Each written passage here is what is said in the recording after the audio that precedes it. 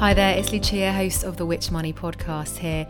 Before we start today's episode, I just wanted to tell you about a really handy new tool from us here at Which, and even better, it's free.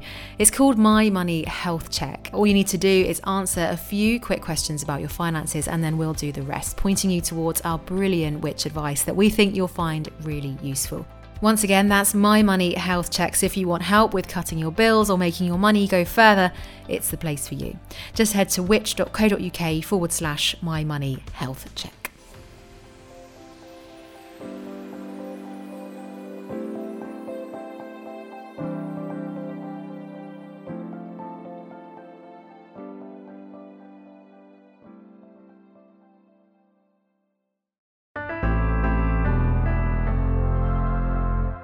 Hello and welcome, I'm Rob Lilly and this is the Which Shorts podcast. As you might know by now, in this new podcast from us here at Which, we're bringing you the very best articles from across which.co.uk and our suite of magazines. Now we know you're busy, so with Which Shorts, we're giving you the chance to listen to our insightful journalism wherever you might be, whether that's at home or on the move. Which is the UK's consumer champion, and with the help of our team of experts, we bring you the very best advice, not only to help inform your buying choices, but also to help you live better and get more for your money. This is our 4th episode, and if you like what you've heard so far, then please do remember to subscribe so you don't miss the next one, and we'd also love it if you'd leave us a review and a rating too, wherever you're listening. This week, with the sharp fall in the value of cryptocurrencies dominating the news and new coins being conceived at pace, we look to demystify the world of digital currency. To read us this article, written by James O'Malley, I'll hand you over to the host of the Which Money podcast, Lucia Ariano.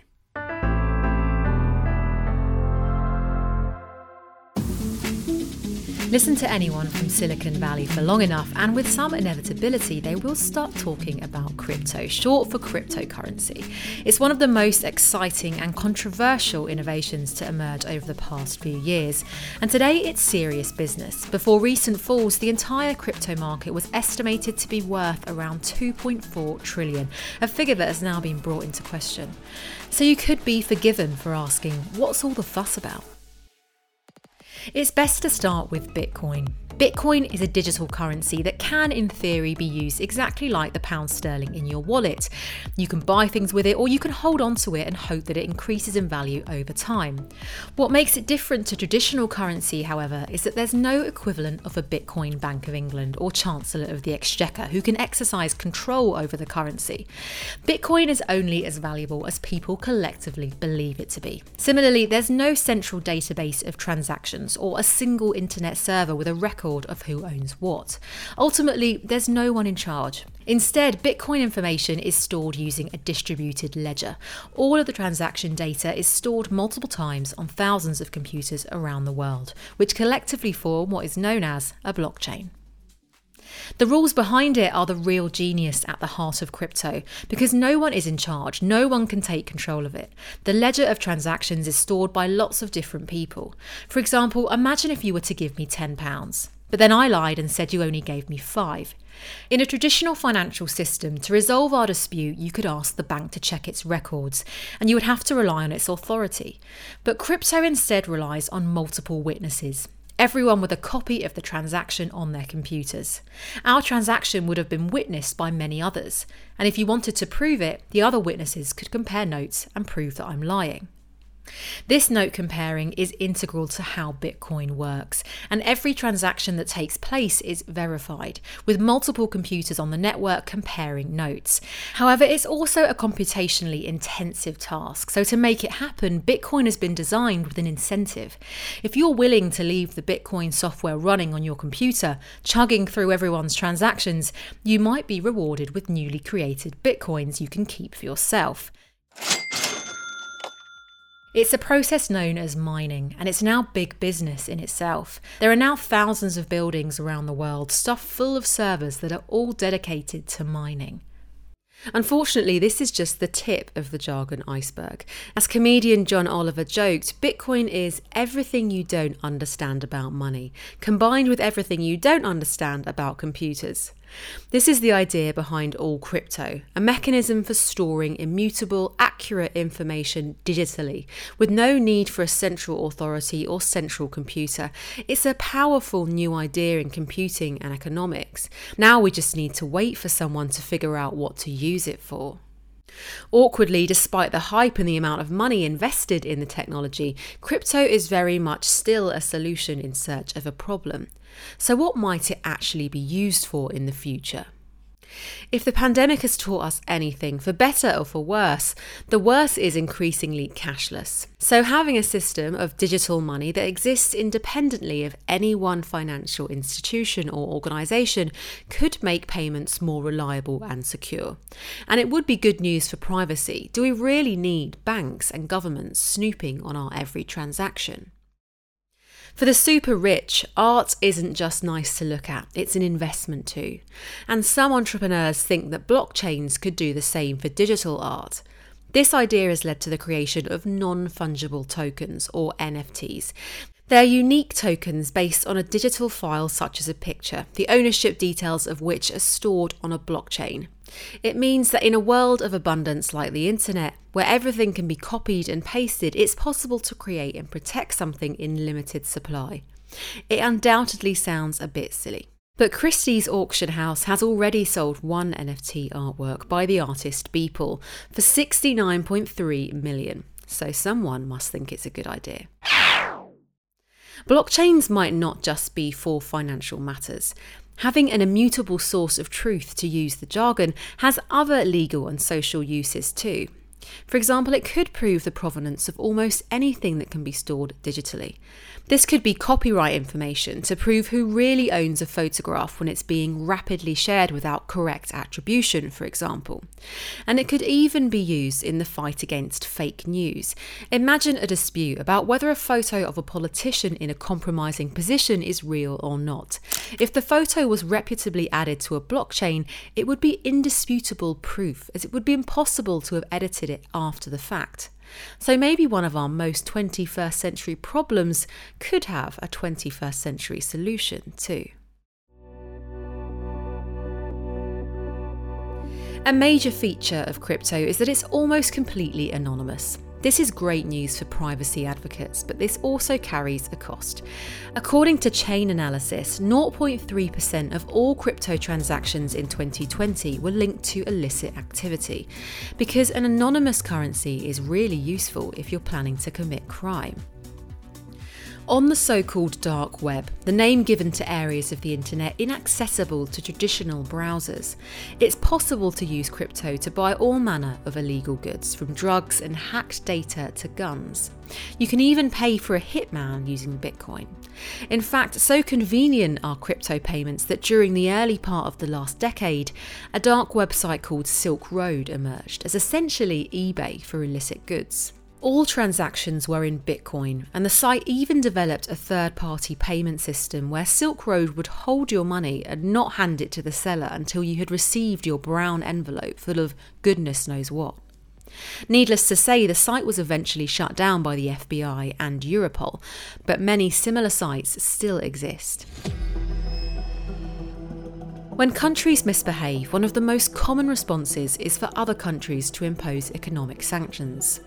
This might involve, for example, preventing money being sent and received and freezing bank accounts. But as we know, nobody controls Bitcoin. So since the technology emerged, several enterprising rogue regimes have used crypto to get around sanctions.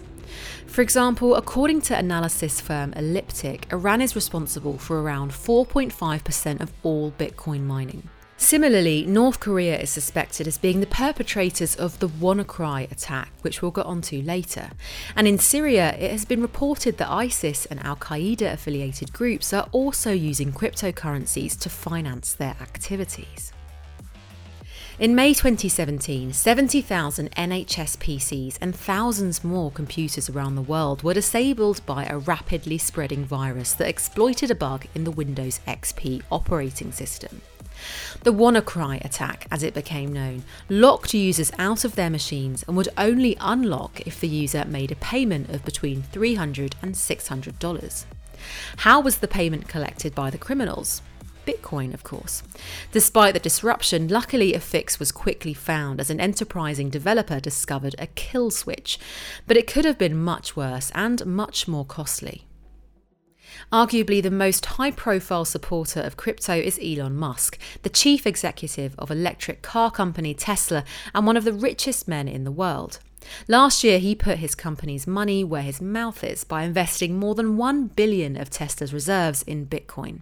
It was a somewhat ironic investment, given that one of the major criticisms of crypto is that the mining process requires huge amounts of electricity to power the computers processing the data. The exact amount of energy used by Bitcoin is hard to quantify, but one estimate from scientists at Cambridge University puts the energy use at around 108.95 terawatt hours a year. So all of the computers around the world crunching numbers to generate new Bitcoins are using about as much electricity as the Netherlands does each year. It's only an estimate though, as a number of factors are involved. For example, miners know the price of electricity and the price of Bitcoin, so they can schedule their mining computers to only work when it would be profitable to do so. There have even been documented cases of miners stealing electricity from the grid.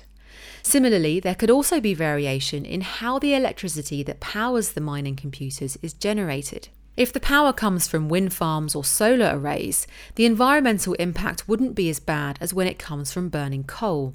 However, most Bitcoin mining still takes place in China and other developing countries, where the energy mix is much less green. And finally, an argument made for the most evangelical crypto enthusiasts is that crypto mining could actually help the environment.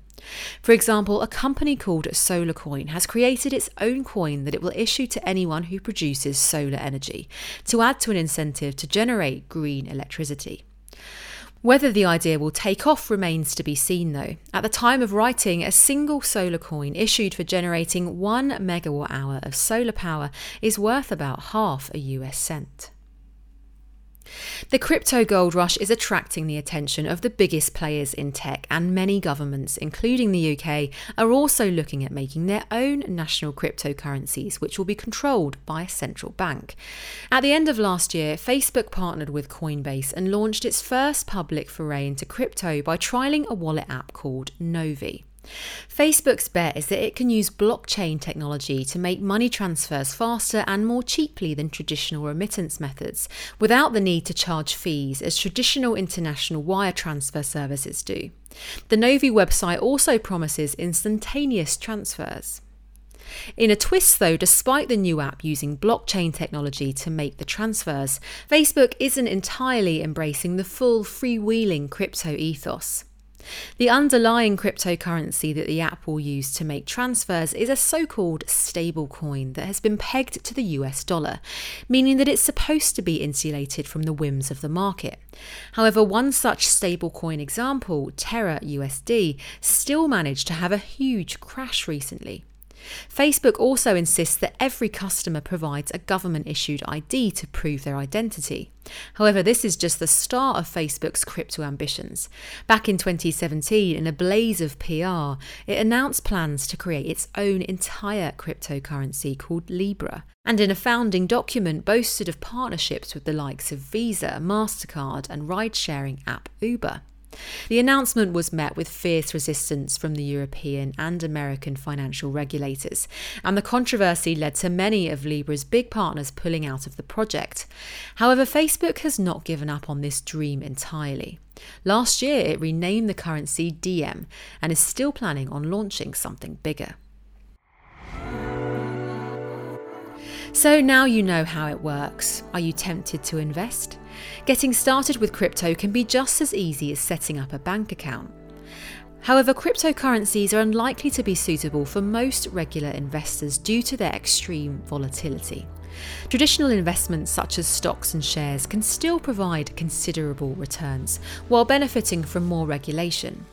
Remember to be careful. Investing in crypto is exactly like investing in traditional financial instruments, but without any of the protections you get from traditional banking. But if you're still curious, at the very least, look for a firm that's signed up to the Financial Conduct Authority temporary registration scheme. The easiest way to actually buy and hold cryptocurrency is by signing up with the Cryptocurrency Exchange. Two of the largest are Coinbase and Coin Corner, both of which are user-friendly and collect know your customer information like a traditional bank, meaning that you'll need to supply a scan of your passport to sign up. Once you have an account, you can then buy cryptocurrency with a normal credit or debit card, even in extremely small amounts to buy a tiny fraction of a single Bitcoin. There are countless other purchasing options too, but remember, not all crypto exchanges are created equal, as the market is largely unregulated. For more on investing in cryptocurrencies, see which.co.uk/crypto-invest.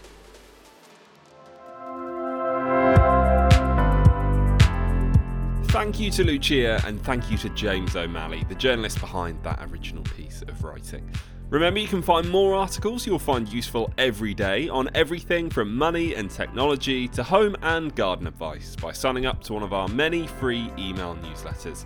And you can do that at which.co.uk/newsletters. We'll be back next week with another episode of Which Shorts, and thanks for listening. Which Shorts was produced by me, Rob Lilly, while the exec producer was Angus Farker.